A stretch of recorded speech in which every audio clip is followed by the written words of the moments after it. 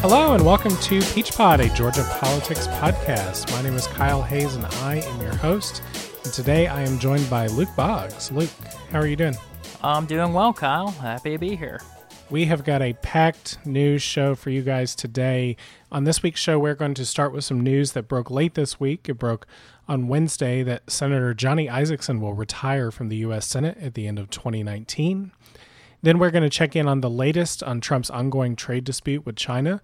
The president tried to manage the conflict on the world stage over the weekend, but he got some surprising pushback from other world leaders, while Georgia farmers have continued to be caught in the middle here at home. And then finally this week, residents of Smyrna and Covington continue to worry about the emission of cancer-causing chemicals at two medical sterilization facilities, while the state tries to encourage the companies to make changes that safeguard residents' health. One topic that we are not going to touch on today, this week Sarah Riggs Amico jumped into the U.S. Senate race. She is the third candidate in that race, along with Ted Terry and Teresa Tomlinson. And as we'll probably hit on in the news about Senator Isakson, all three of them are currently pledging to stay in the Democratic primary to try to take on Senator David Perdue in next year's elections. We are hoping to talk with Sarah Riggs Amico sometime in the next week or so you'll learn more about her candidacy here pretty soon. But Luke, just to kick us off, do you want to give us one reaction to Sarah Riggs Amico jumping in the Senate race? I'm frankly surprised that she's jumping in, considering the bad headlines that she's had recently around the bankruptcy of her family business. But I have been very interested to see how she is trying to shape that as a positive for her campaign and as a rallying cry for why she should be in the Senate rather than David Perdue. But I'm sure she will talk about that on our show soon. Yeah, the message that she's had so far is that her financial troubles at her company, which led them to declare bankruptcy, has been precipitated by the trade conflict that we'll talk about in the second topic on today's show, and that is part of the rationale for why she wants to run for the Senate. She also highlights some pension difficulties that the Congress has not addressed. So yeah, we'll table that for now. I'm sure we'll hear from Sarah soon. So with that, let's move on to our first topic. So on Wednesday, after 40 years in public service, Georgia Senator Johnny Isakson announced that he would retire from the Senate at the end of the year. In a statement released by his office, the senator says that his health challenges are taking a toll on him, and that although, as he says, it goes against every fiber of my being to leave in the middle of my Senate term, Isakson says he knows that resigning the seat is the right thing to do for Georgia. Luke, this news, I think, was really completely unexpected. Senator Isakson's team has been saying not only that he would serve out the rest of his term, but they even said earlier this year that as of now he was planning to run for re-election in 2022.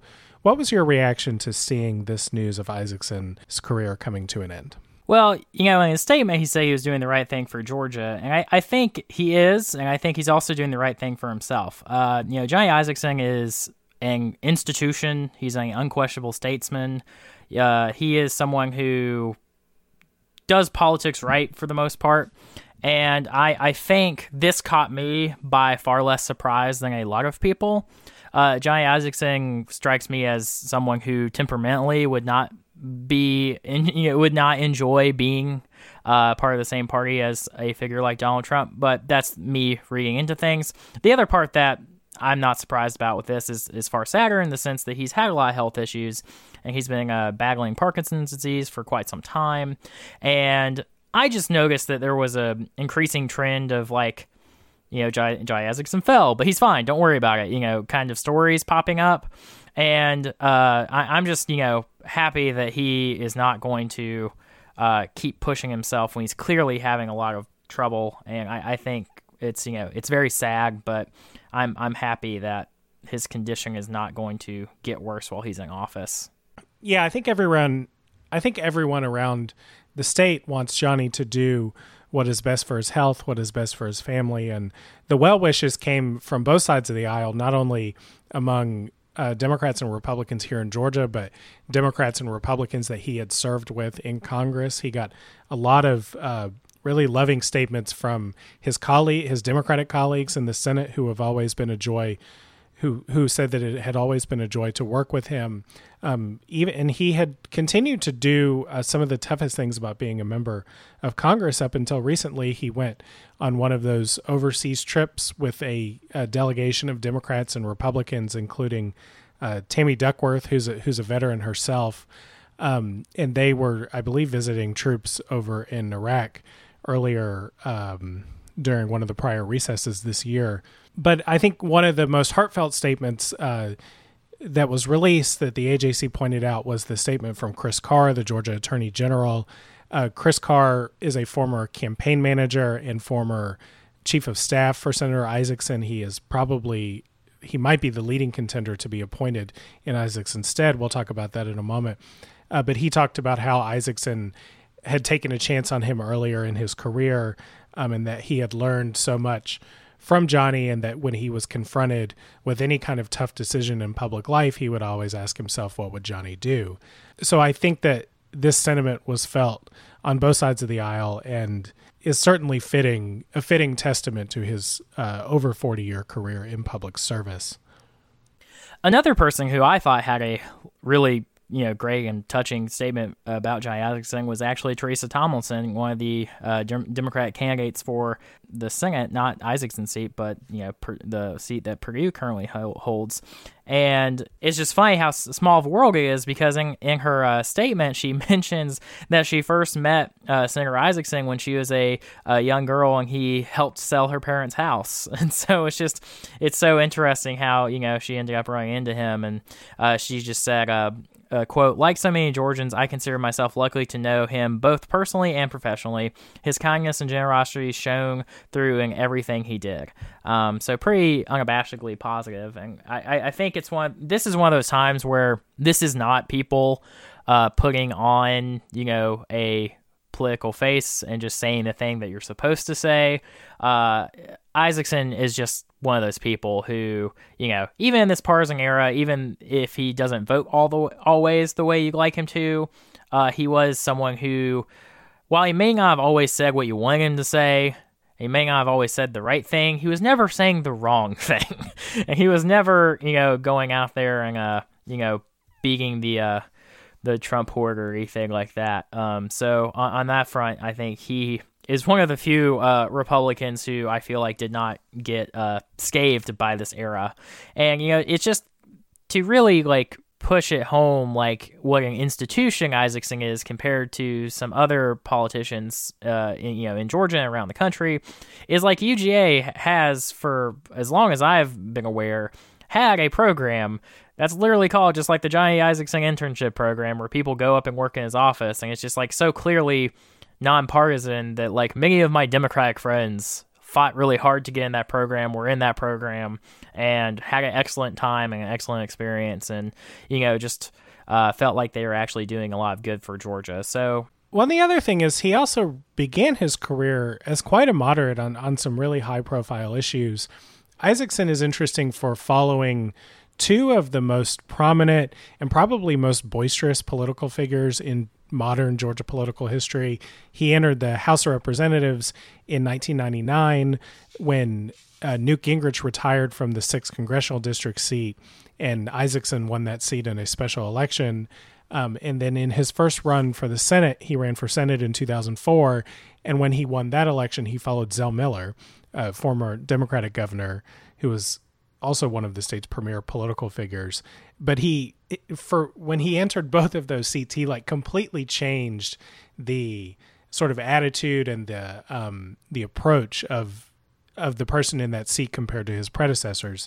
It was really interesting, though. In 1996, when he ran for the Senate, he lost in a Republican primary runoff, but he made an ad showcasing that he was a pro-choice Republican. And he made this ad. He sat down in front of the camera with his wife and his daughter at his side. And he said that his two Republican opponents wanted to criminalize doctors performing healthcare services for women, and that he trusted his daughter and his wife to make the right decision when it came to their own health, which is the kind of messaging you hear from Democrats today. It's the kind of messaging that we heard in the debate over HB 481. The other really interesting position that he had when he entered Congress was that he Congress in 1999, they were dealing with gun legislation because it was following the Columbine shooting, the first real televised school shooting in the modern era.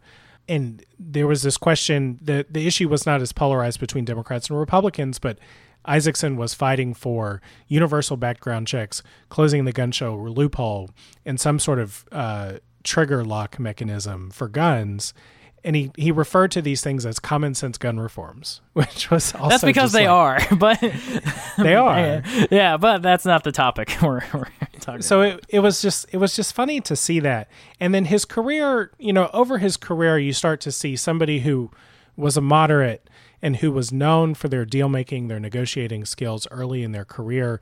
You kind of start to see Republicans walk away from those as being like positive qualities for their candidates. During the early part of Bush's second term, Bush was pushing a big comprehensive immigration reform bill, and Senator Isaacson was right in the middle of it. He had offered this legislation forward that was the middle ground between hardline anti-immigration Republicans and some pro-immigration Republicans and Democrats, where hardline Republicans did not, as they still don't today, want any legalization for undocumented immigrants who are currently living in the country. And Democrats and immigration reformers did want that. And he had this middle ground bill that he was pushing that kind of split the difference between the two. And throughout the debate on this, his middle ground bill was basically ignored. It became ridiculed.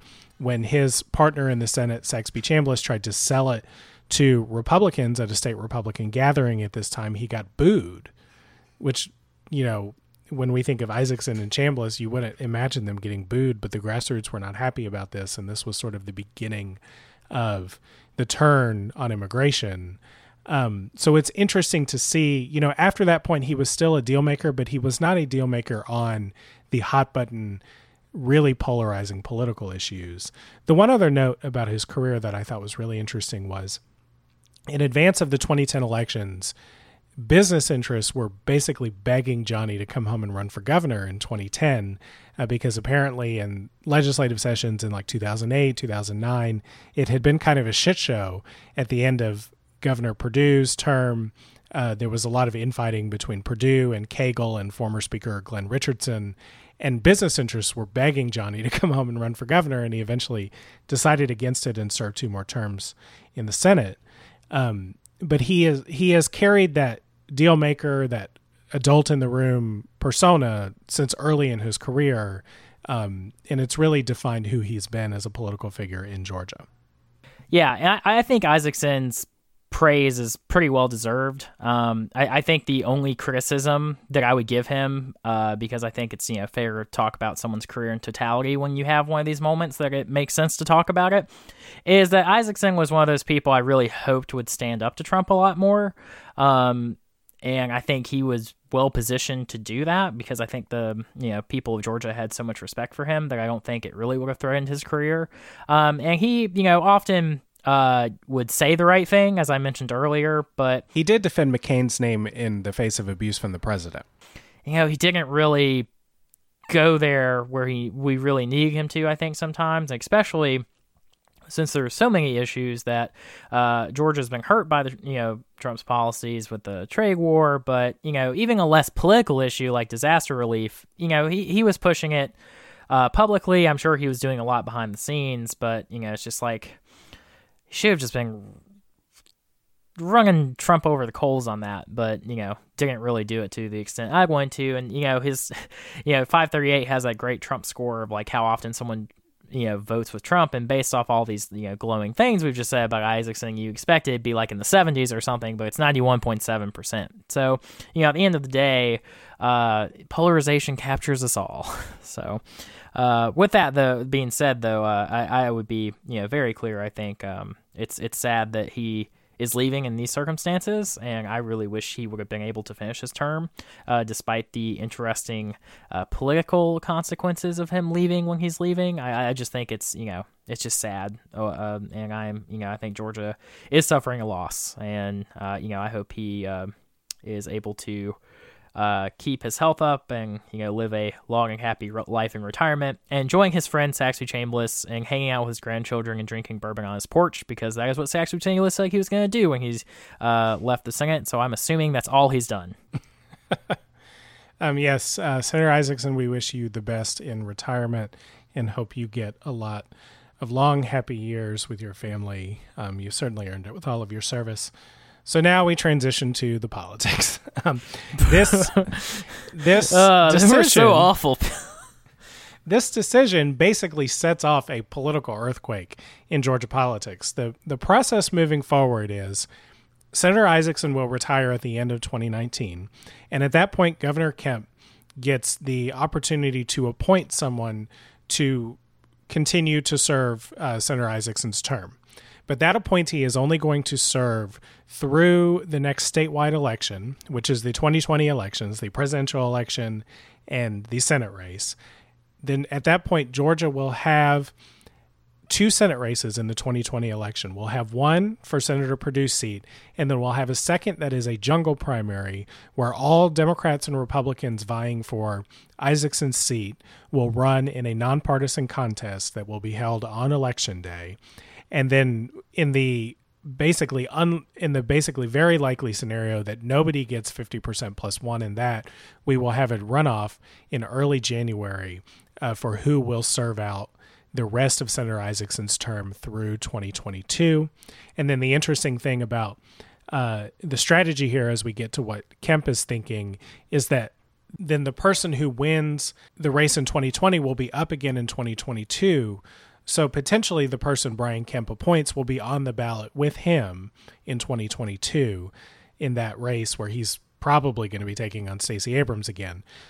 So as we think about what's going to happen here politically, what are some of the strategic questions for Governor Kemp as he thinks about this approach, and who are some of the people that we think might be in the mix to get the appointment from Kemp? Well, the strategic consideration for Kemp is actually pretty simple, which is he needs to appoint someone that makes everyone else thinking about jumping into this race say, I don't want to even try it. Because with this being a jungle primary, there's a lot of really strange things that could happen. One of the people that we've talked about a lot on the show is Senator Jen Juergen, and while she's won her seat in her own right, there was a special election for her seat, and that's how she got in there originally. And that was a jungle primary that had a bunch of Republicans running in it and only 1 or 2, maybe 3 Democrats. And the 2 Democrats ended up with more votes than any of the Republicans.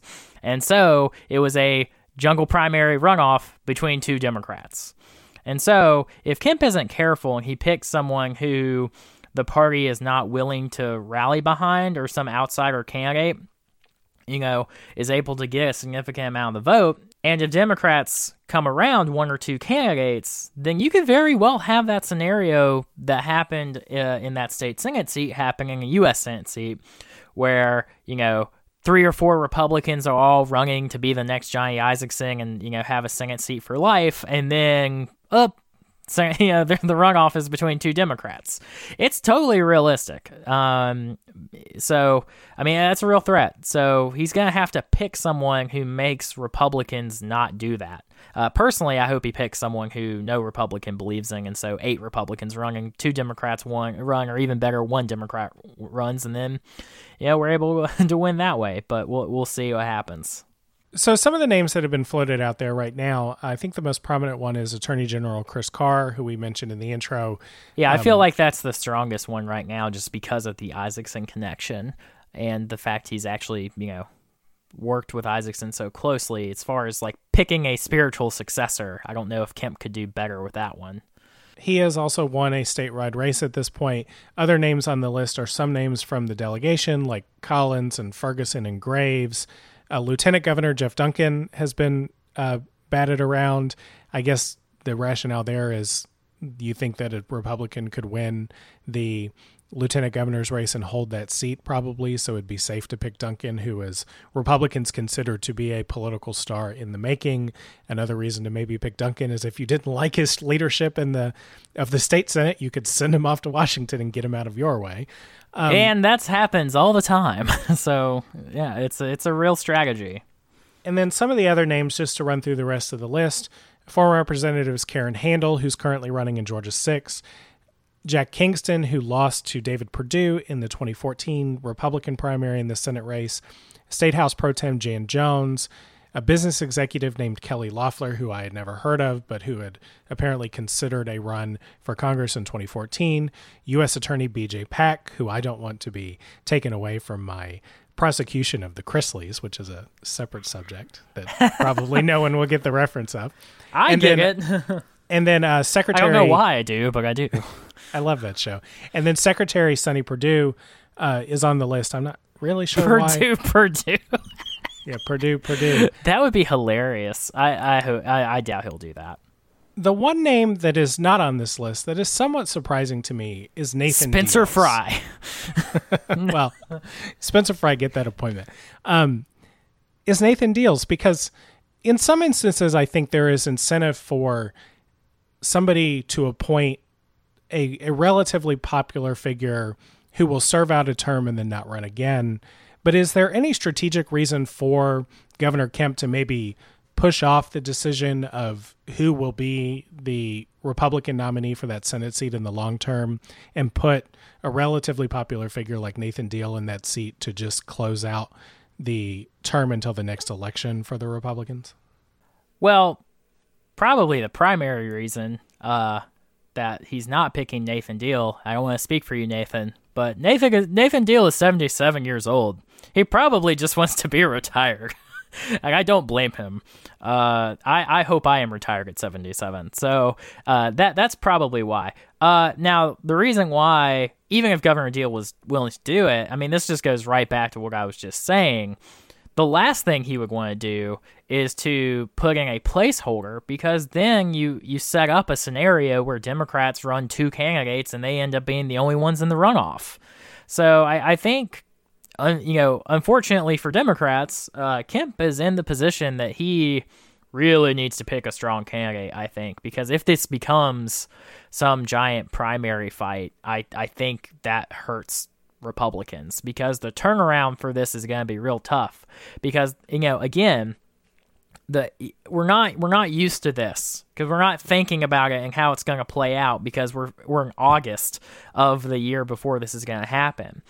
What is actually going to happen is let's imagine the Deal scenario, right? Where Kemp puts a placeholder, the candidate says, I'm not running, I am here to finish out Isaacson's term, please, someone else who wants to do this forever, run, because I'm not going to do it.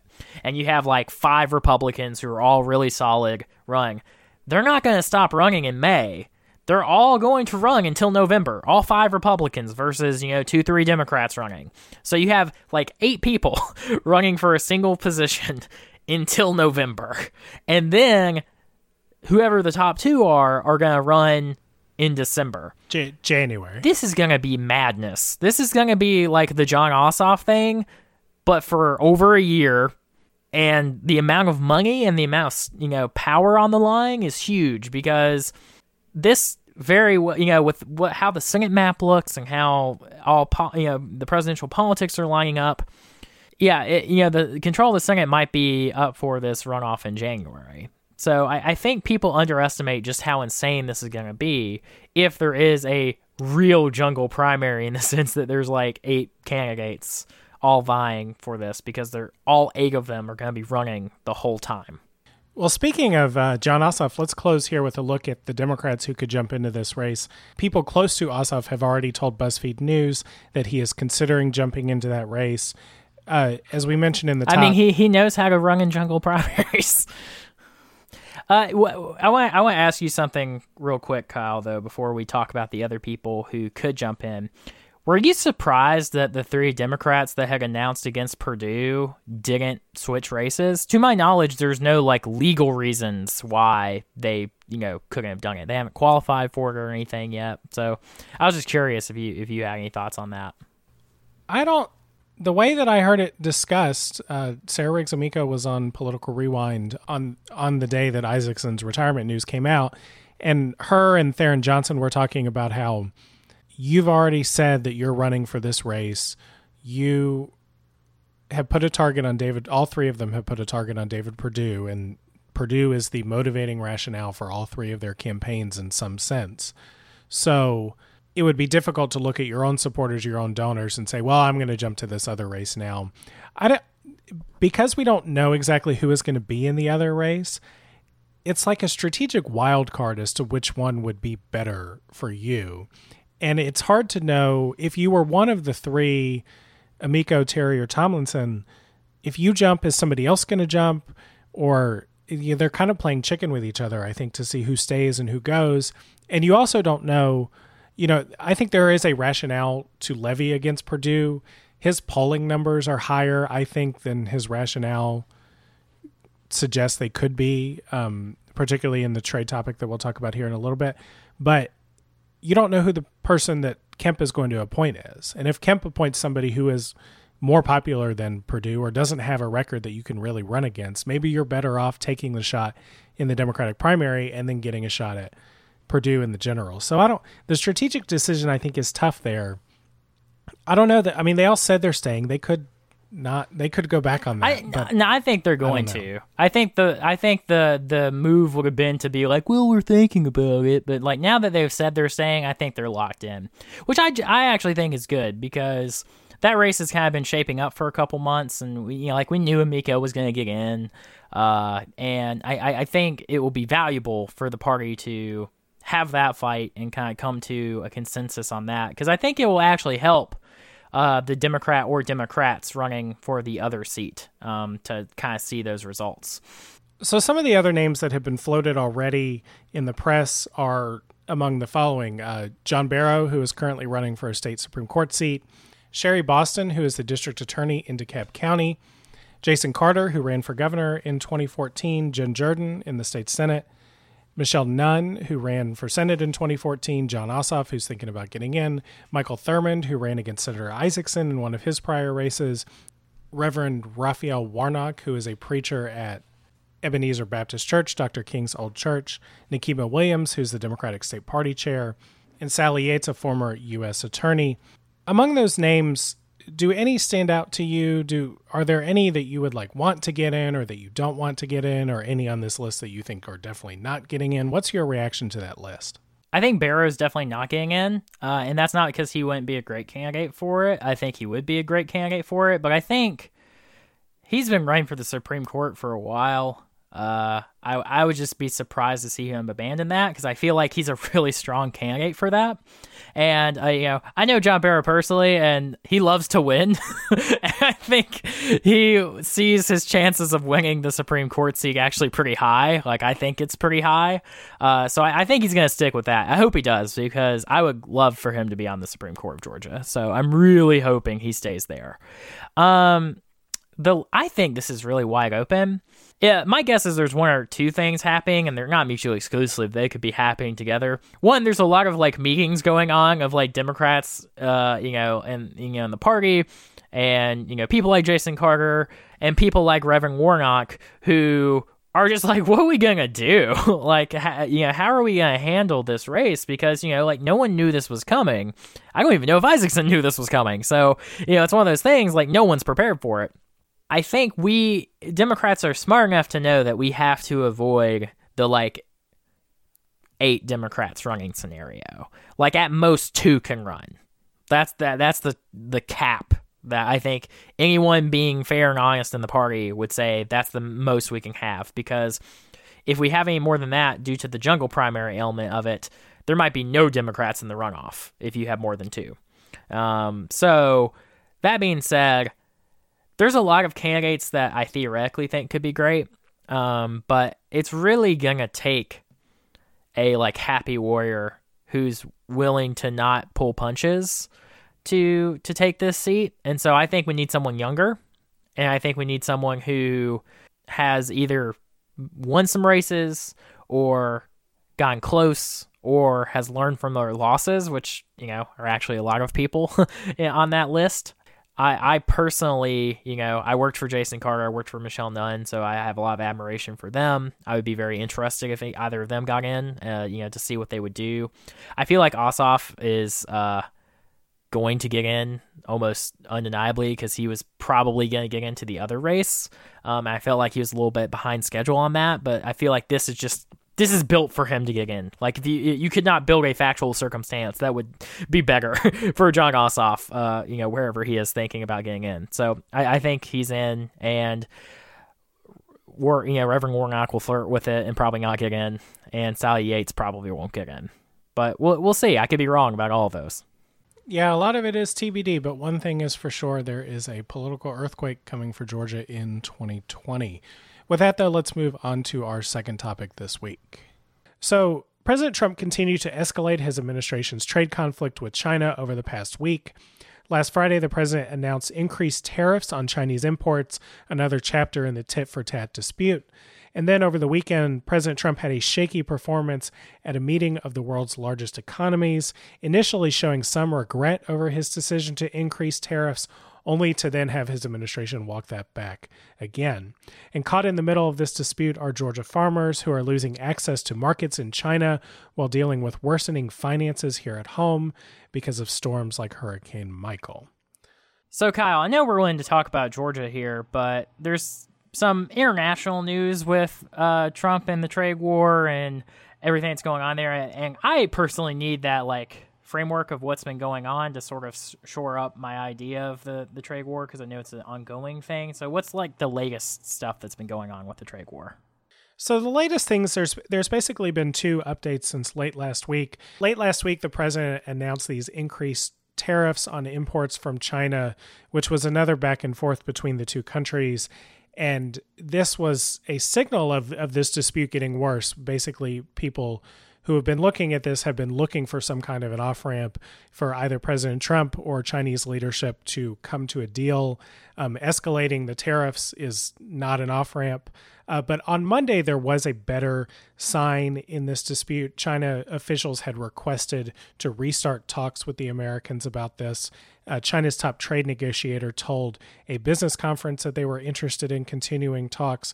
But other Chinese officials stressed that, and this is a quote here, if the U.S. side continues to carry out its tariff measures, China will continue to resolutely take measures to safeguard its legitimate rights and interests.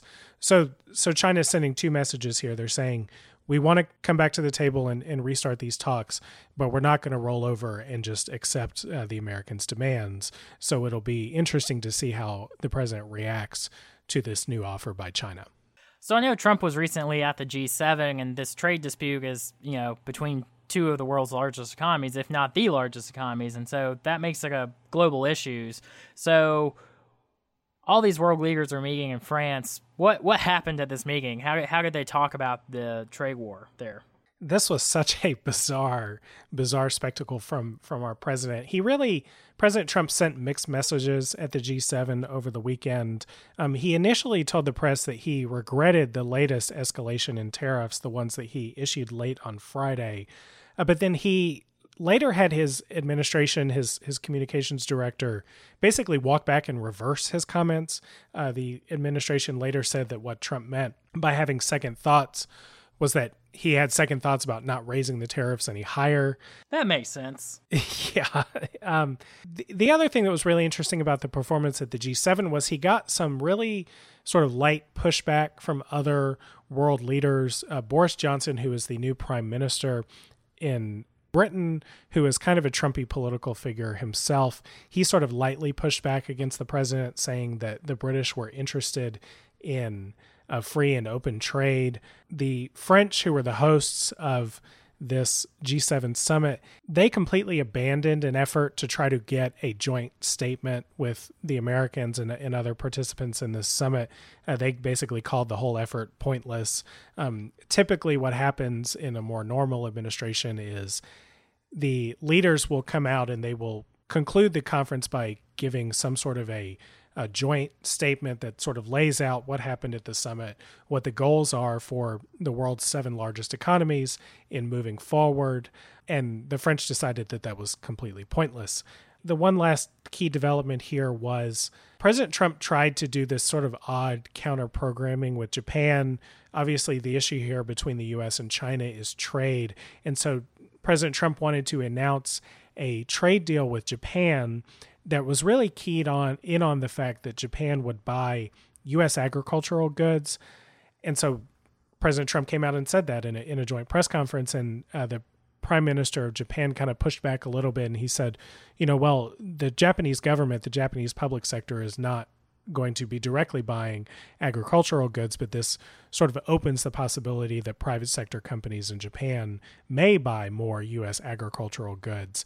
And President Trump was not very happy with that equivocation from the Japanese Prime Minister. He shot back that the private sector listens very strongly to Japan's public sector, which the whole sort of confluence of all these things and the pushback that the president got, which is not typical for a U.S. president, was really an odd display in France over the weekend. I don't really know if it is that odd, though. This is just what Trump does, and you can't expect to continue behaving the way that he does and constantly lashing out at people and not have people return that in kind. Yeah, I think so. I think that this is what worries the rest of the leaders in the group of 7 nations, these 7 major world economies, because globally we are looking at an economic slowdown. There are fears of a recession in the United States. And this was really a key test on whether or not, if there was a really significant economic slowdown, whether or not the leaders of these economies could work in concert with one another to keep the economy afloat. People who remember the Great Recession will probably remember that the U.S. economy did a little better than Europe's economy. Europe's reaction to that financial crisis was a little bit more haphazard. And I've heard, in retellings of this financial crisis, that in the early days of President Barack Obama's presidency, part of his job was almost daily phone calls with his partners in Europe to try to get them to manage that situation in a coordinated and in a sane way. And it's hard to look at some of the leadership of these economies right now and think they're capable of doing the same thing. Yeah, and the thing I would point out as well is it's not just the Obama administration. This downturn began during the Bush administration, and even they, reached out to to other leaders and had normal human adult conversations with them where they didn't blame them or call them names and tried to work on this stuff together. And obviously, they had a different policy approach to how to handle it than I would or President Obama would, but, they were responsible and they tried to work together to come to a consensus. And with the, small rumblings we're having in the economy now based off of this and just, cyclical changes in the economy, I can't even imagine what Trump's response would be if we actually get into a full-blown recession or have a serious crisis, because he's already proven that he would be incapable of handling that, because he would make it about him and emotionally lash out to everyone else and blame them while, he's the one at the helm. Well, and he doesn't seem to understand either that his own moves on trade may help contribute to an economic slowdown. And part of the reason that could happen is because these impacts are being felt here at home, particularly in our agricultural community. Georgia's Farm Bureau President Gerald Long, he's told the media recently that he doesn't know the extent of this continuing trade conflict by any means, but it just adds to the problems that they've had in agriculture. And he was really unequivocal when he said that they needed to get the trade dispute behind them for Georgia farmers to be able to sort of move on and regain some stability financially. And this was really laid bare in a brand new report from the University of Georgia's Center for Agribusiness. They put out a report earlier this summer where they pointed out that 107 of the 234 products that China has put tariffs on, American products that China has put tariffs on, are agricultural products. And estimates of the forecast of total agriculture exports from the United States are down $4.5 billion nationwide from estimates earlier this year.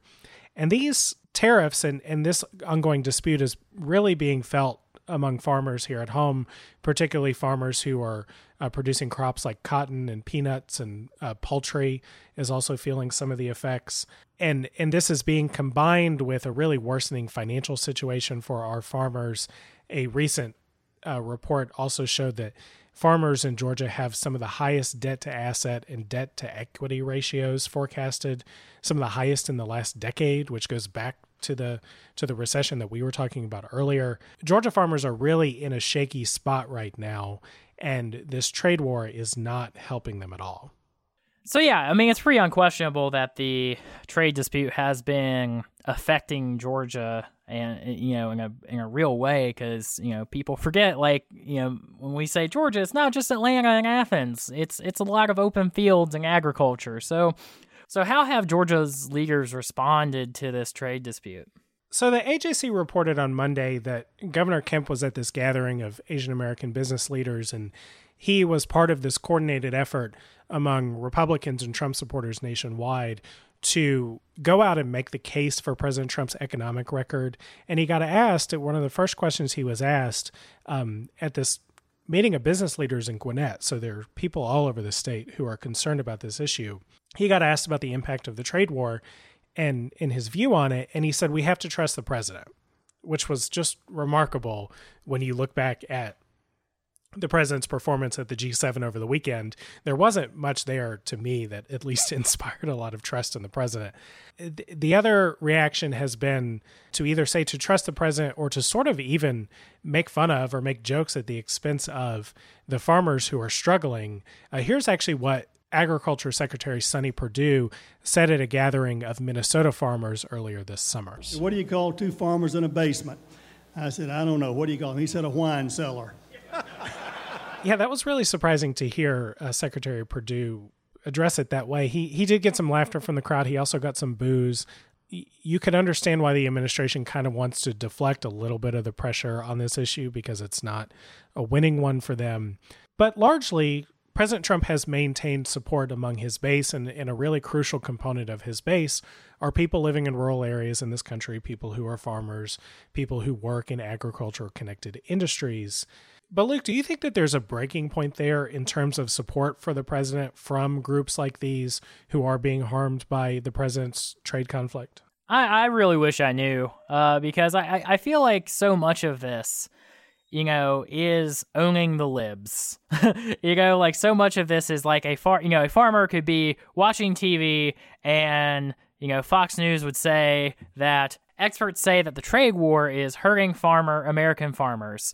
And just because Trump is doing something that makes experts mad, that person likes it, even if it's hurting their bottom line. They're part of the team, and they feel like this is their sacrifice to help Trump do whatever the hell he's doing. So I mean, I don't know. Like, I'm hoping that is basically only the hardest core supporters of Trump, and that there's a lot of business-minded people or sane people who realize that, maybe this strategy was a good idea. It wasn't, but maybe, they could, give him the benefit of the doubt that we should try something new. It didn't work, and that we should change course. And unfortunately, what this president has made incredibly clear on literally every issue is that he will never actually change course. He will say he's going to change course. He will say he's not going to change course. He will say every position, but his position will be he will maintain the thing he is doing, whatever that thing is on any issue. And so I don't know what people's breaking points are. Like, when Trump said that he could shoot someone and no one would care in his base, I have gotten to the point where I pretty much believe that I think they're going to have to, I don't know what they need to see to convince themselves that supporting this president is not in their best interest. Yeah, I think the one thing that may change the calculus a little bit is that the damage here is going to be long lasting. The administration does have a compensation program where they are attempting to redirect money to farmers who have been impacted by the trade war. You can actually see, there's a database, you can see the payments that Georgia farmers have gotten in compensation to try to cover some of their losses. But the issue for farmers is not just lost profits in this one growing season. It's the fact that the work that Georgia farmers have done and the work that economic development professionals working with Georgia farmers have done to build markets in China and around the world for products like Georgia peanuts, that those efforts have been largely reversed by the tariffs. And that in the meantime, while we've gone back and forth on this dispute, this is all lost time for building new markets. And this combines with the fact that, we had that really bad hurricane in 2018, Hurricane Michael. And to make matters even worse, it took them over 200 days in the Congress to appropriate aid, disaster aid, to support the finances of farmers in Georgia and other southern states and other people around the country who dealt with natural disasters. So you already have this really weak financial position, and you have very little prospect to see it turning around anytime soon. And the thing that you find in reporting when anyone goes out and talks to farmers is they don't want subsidies. They want markets. They want markets for their products. And that effort is actively being harmed by this effort on the trade front. And so you have to wonder if that effect sort of piles up over time. But it does go against, that's just one sort of economic issue. And a lot of the folks who are farmers have conservative social values. And those things are currently in tension. But the way the president campaigns, the way he talks about immigrants, the way he talks about issues like that, it's meant to put the focus on those things for those voters and say, well, things might be tough for you, but here are these immigrants coming and they're taking your jobs and they're taking your benefits and all this. It's like meant to find a scapegoat. And that may be working. That may be what sort of insulates Trump from a lot of the damage he's causing with this trade conflict.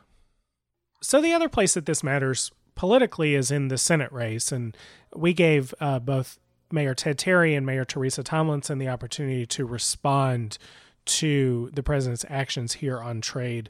Let's hear from both of them here. First, let's hear from Mayor Teresa Tomlinson. Well, we just finished the South Georgia tour in Grady, Decatur, Thomas, and other counties where they've been devastated. The farmers have been devastated by these tariff wars. I think it is a stark reality that is setting in that this particular administration, facilitated by our Senator David Perdue, and Agriculture Commissioner, frankly, has resulted in us losing supply chains on pecan exports, soybeans, and now corn and cotton are being affected. And so as you see, Kyle, when you're down there, is these folks have literally been gut punched. They are losing farms. AJC's recently reported that suicides among farmers have been spiked, and you can see it on the faces of folks that they're losing hope. And so what we need is someone who understands the complexity of global trade, who understands that tariff wars are not, quote, easy to win, and that there is much collateral damage. And so somehow we're going to have to pull back, unravel this, and recreate a workable global trade strategy. I said a moment ago that the supply chains are being disrupted because of this. Not only has China retaliated with increasing tariffs, stopped purchasing from our farmers here in Georgia and across the nation, but they also have lowered tariffs with other trading nations. And so it is now much less expensive for China to purchase goods from other nations, and much less expensive for them to sell to these other nations. So they are greatly enabling and encouraging these other supply chains to take root, and that's what's most disturbing about this reckless trade policy. We just have to have people in D.C. who understand the complexities of the economy, of trade, and get rid of this bull in the China shop bravado of just thinking we're going to be able to state what we want and others are going to comply, because it harms our folks. And next is Mayor Ted Terry. I would say that this is a prime example of the dangerous direction that Trump is taking the economy in by engaging in egotistical trade wars that are destroying the livelihoods of Georgia's farmers. And the Trump administration's officials are literally laughing at their expense, calling farmers whiners. And as a senator, I'm going to meet with farmers. I'm going to listen to the farmers, and not just listen to them, but actually represent their voices in Washington, D.C., and not just only side with whatever the political expediency is of the moment. We need a senator that's going to fight for all of Georgia, and that's exactly what I'm going to do. How do you think that this issue impacts the Senate race, or do you think it matters at all? I think it could be potentially huge for the Senate race, but that's only if the levee breaks on this issue and that Georgia farmers really just take into account what the president's policies have been doing to their businesses. And so I think it's one of those things where, the door will not swing both ways. It's going to swing in unison. So if Georgia farmers stick with Trump and they're like, this is the cost of business and, we're part of this bigger effort to stop China from doing whatever they don't like China doing, and they agree with Trump that they don't like them doing. I've never really fully understood why we're doing this, but, I digress. I think they stick with him. On the other hand, if they are tired of this and they're tired of it hitting their bottom line, I think they're going to blame Senator Perdue, because he has been lockstep with this president at every corner, every chance. Not only is there nothing that Senator Perdue disagrees with this president on, he is one of the few people I feel like no matter what the situation is, he turns it up to 11. And he's like, I know I could just say I support the president here, but I want to make it clear that I am the strongest supporter of the president on this issue. And he says that on basically every issue. So I think if there was any Republican anywhere who would be unable to protect himself if opinion turns against this president, it is David Perdue. And I think on this issue, with his cousin being the agricultural secretary, he's like doubly screwed on that. So it really depends, I think, on what the overall opinion is. If everyone sticks with Trump, Perdue will do fine. If not, Perdue could be in serious trouble. Before we leave this topic, I have one non sequitur on the G7 summit that has nothing to do with agricultural or trade, but was this really stark example of the divided interest between the United States and some of our allies. French President Emmanuel Macron issued this surprise invite to the Iranian foreign minister to show up at the G7. This is interesting because, as you may remember, President Trump withdrew the U.S. from the Iran deal, but while the U.S. is sort of no longer enforcing the deal and wants the whole thing to blow up, European leaders like Macron in France want the deal to continue, and they're trying to hold things together.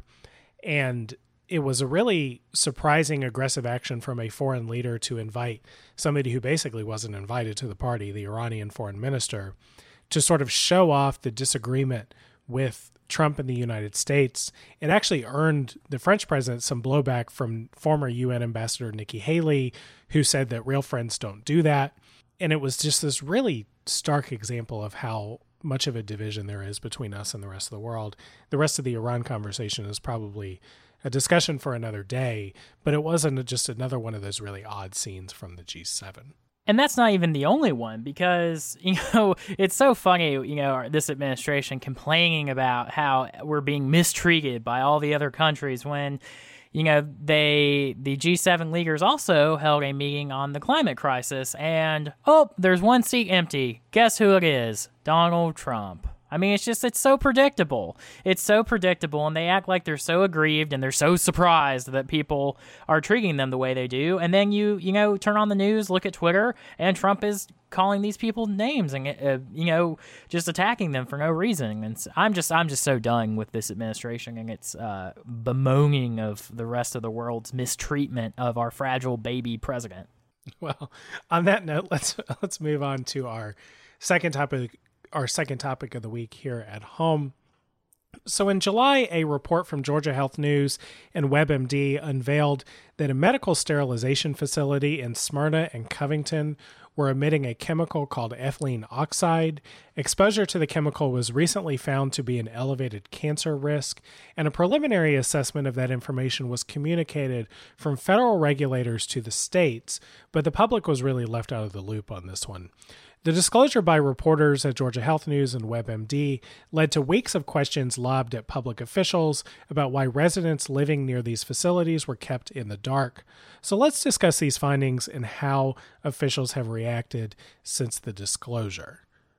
So, Kyle, I've been following this one too, but I've just started a new program at UGA, and so I've been kind of buried. So how did we get here? So, what's been going on with this? So as we noted in the intro, there was this new media report in July where Georgia Health News and WebMD basically reported on a publicly available report that laid out that this chemical called ethylene oxide, which is a chemical used in the sterilization of medical equipment, that emissions of that chemical were suddenly found to be at a higher risk of causing cancer among people who were exposed to the emissions, people who lived near some sort of an emitting source of this chemical. The EPA came to that new realization about ethylene oxide in 2016, and they documented that increased cancer risk. And then in 2018, as a part of a periodic report, they basically laid out where in the country this was a problem by looking at specific census tracts where cancer risks were elevated because these toxins were being emitted. That 2018 report came out federally, and it was communicated to state agencies like Georgia's Environmental Protection Division. But as the report from Georgia Health News laid out, both EPA officials in Washington and Georgia EPD officials here at home decided not to really make these findings publicly accessible, not put out a press release, not really alert the public in any kind of real serious way. And so it went from 2018 to 2019 when this report came out in July from the press, and that was really what set off this reaction locally among people living near these plants who were really concerned about the health risks present from this pollution. So what did the Georgia Health News and WebMD report unveil about these two plants? So I would kind of put the findings from this report into four separate buckets. I think the main takeaway here is these findings really are the basis for a lot of public skepticism about what self-interested entities like these companies will say. And I want to caveat this a little bit before we talk about the findings in the report. I think sort of where I'm at in terms of how we talk about this is sort of the beginning of the discussion, not the end. I think it's difficult as we talk about what this report uncovered to really get at what the intent of officials were as they were making these decisions. We talk a lot about the role that special interests and special interest money play, particularly on environmental issues. And when interests are spending money on an issue, it's sort of easy to gauge their intent, what they want a regulation or a law to be. When we're talking about like agency staff here, I think that's a little bit tougher to figure out. But I think we learned basically four things from this report from Georgia Health News and WebMD. We learned about some new data that's available now. We learned that the Georgia Environmental Protection Division, in response to learning about this ethylene oxide chemical from the EPA, that they did some of their own modeling of the health risks that were created by this emission. And they found that in Smyrna, that the model showed that emissions were between 27 and 61 times higher than what would have been considered acceptable in Smyrna. And in Covington, the emissions were 17 to 97 times higher than what would have been considered acceptable. Those are models. Those are not based on real air tests, but those models themselves are particularly concerning. We also learned about some new data that does show that there is an elevated incidence of cancer in some of these areas, particularly in the zip code 30014, which is the zip code surrounding the Covington facility. Both the Georgia Comprehensive Cancer Registry and the Georgia Department of Public Health have data showing an elevated risk of cancer in that area. So that's the data. We learned about that. We also learned about a lot from emails that were acquired via open records requests. We learned that the state was reluctant to share information with federal EPA investigators. They pushed back on some of the information requests that were coming from the feds on this issue. We also learned that as the Environmental Protection Division in Georgia worked with these two companies, that the self-reported emissions from the companies dropped dramatically as these tests were being done. Now, the companies say that's because their testing got better, that they were more confident in the amount of emissions they were putting out. But it is a little concerning that EPD was relying on self-testing from these companies and that those levels dropped as the scrutiny from EPD increased. Now, later AJC reporting showed that EPD officials are urging residents to not panic because more recent emissions data is showing that there is a little bit of a lower risk. But up to this point, that data is not based on independent testing done by anybody other than the companies. The third thing I think we learned about was about EPD's response to this. We learned that state regulators are waiting on the EPA to potentially lower the assessment of health risks from this chemical, and that is at the request of the American Chemistry Council, but it's sort of unclear whether that's based in science or whether it's actually based in industry trying to put pressure on environmental regulators.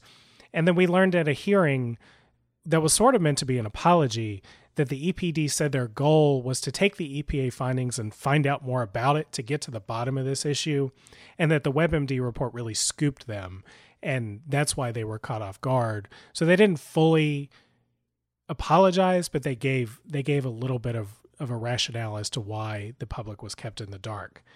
The last thing to point out here is Georgia is not the only state dealing with this issue. Sterigenics is the name of the company in Smyrna, and they also have a facility in Illinois.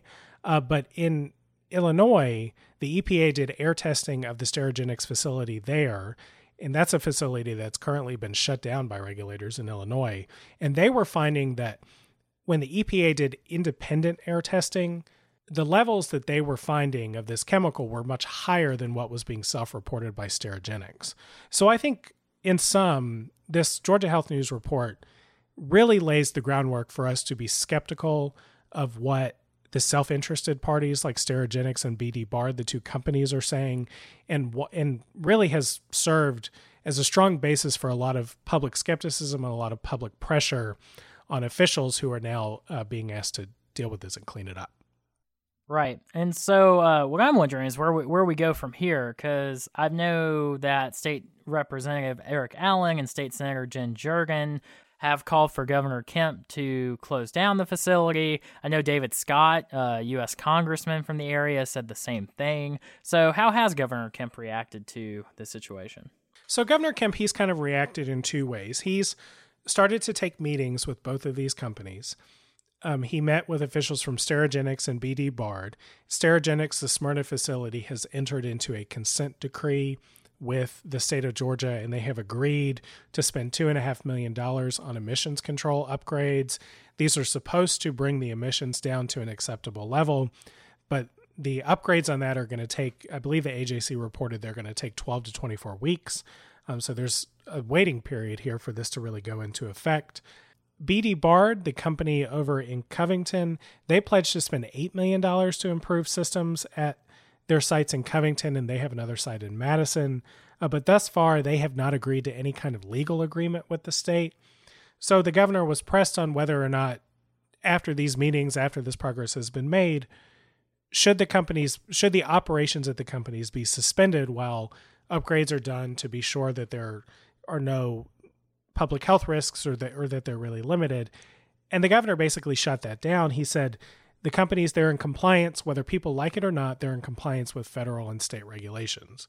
That just seems so strange because I think the universal thing that is clear here, and I mean, even the company is saying that, is that we don't know the full story yet. And so for Kemp to just come out and say that they're in compliance is such a weird response. Like, he's the governor of Georgia. He's not the lawyer for these companies. It's not his responsibility to cover for them. It's his responsibility to get to the bottom of this issue. And so I just don't understand it. Well, and the lawyer thing there is really interesting because he almost answered the question as if he was a lawyer.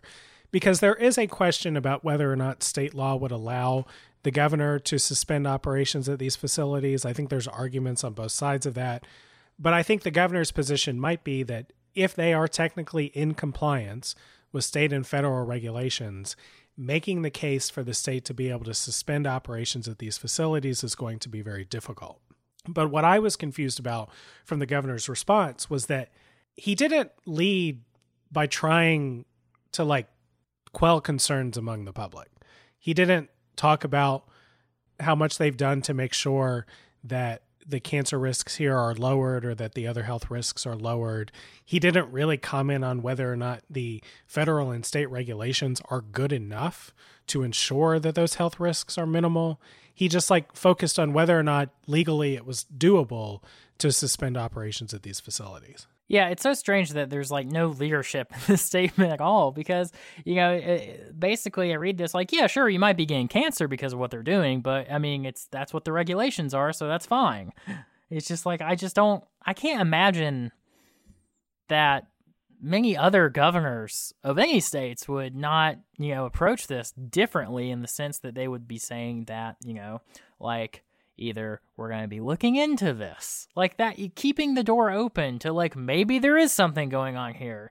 I mean, I don't know. I don't know if this is overcompensating and trying to not cause a panic or what, but it just does not seem reassuring to me. And I'm pretty far away from the plant. Even Republican Congressman Barry Loudermilk took the approach that I advocated for Kemp to do of just being we need to look into this. There might be a problem. Yeah, well, it's interesting from a Republican perspective, too, because Republicans in Washington have continued to say that the EPA is a federal agency that doesn't need to exist. Now, the EPA didn't do Georgia a lot of favors in this instance, so maybe they need to be reformed. But it is tough to look at this issue and come to the conclusion that EPA regulations are too stringent and that the EPA needs to be abolished or that its scope needs to be severely limited. I think often Republicans will point to the air pollution, the water pollution that was terrible in the 20s and 30s and 40s in advance of the Clean Water Act, the Clean Air Act, and that all of this regulatory environment has just been overdone. The Attorney General's office in Georgia is celebrating a ruling this week that overturns a Obama-era clean water rule that was meant to limit pollution in the types of streams, and they're called ephemeral water sources, but they're sort of secondary sources that then flow into major primary water sources. The Attorney General's office celebrated the ruling that overturns that rule because of federal overreach, but there wasn't a focus there on, okay, well, that pollution is still an issue. So what are we going to do about it? So I don't know. It's good that Loudermilk has raised those questions, but I think it does go against the sort of general Republican messaging on this, that the EPA is overreaching. In this case, it appears they didn't do enough. So it seems like Kemp is not going to try to shut these plants down in the near term. So where are we going from here? So this story got even more interesting today. On Tuesday, the day that we're recording, the AJC reported that the state has opened an emergency investigation into Sterigenics over an explosion that happened early in the morning on July 31st. This follows another issue where an employee was harmed in a different explosion last year, and there was some recent press reporting that sort of brought that explosion to light. It also brought out the fact that the disclosures from employees and from the Cobb County Fire Department made clear some discrepancies between the report that the Georgia EPD put out about the 2018 incident and what we've learned in the press this week. And then now we have this other sort of emergency investigation where I think the details are still kind of TBD.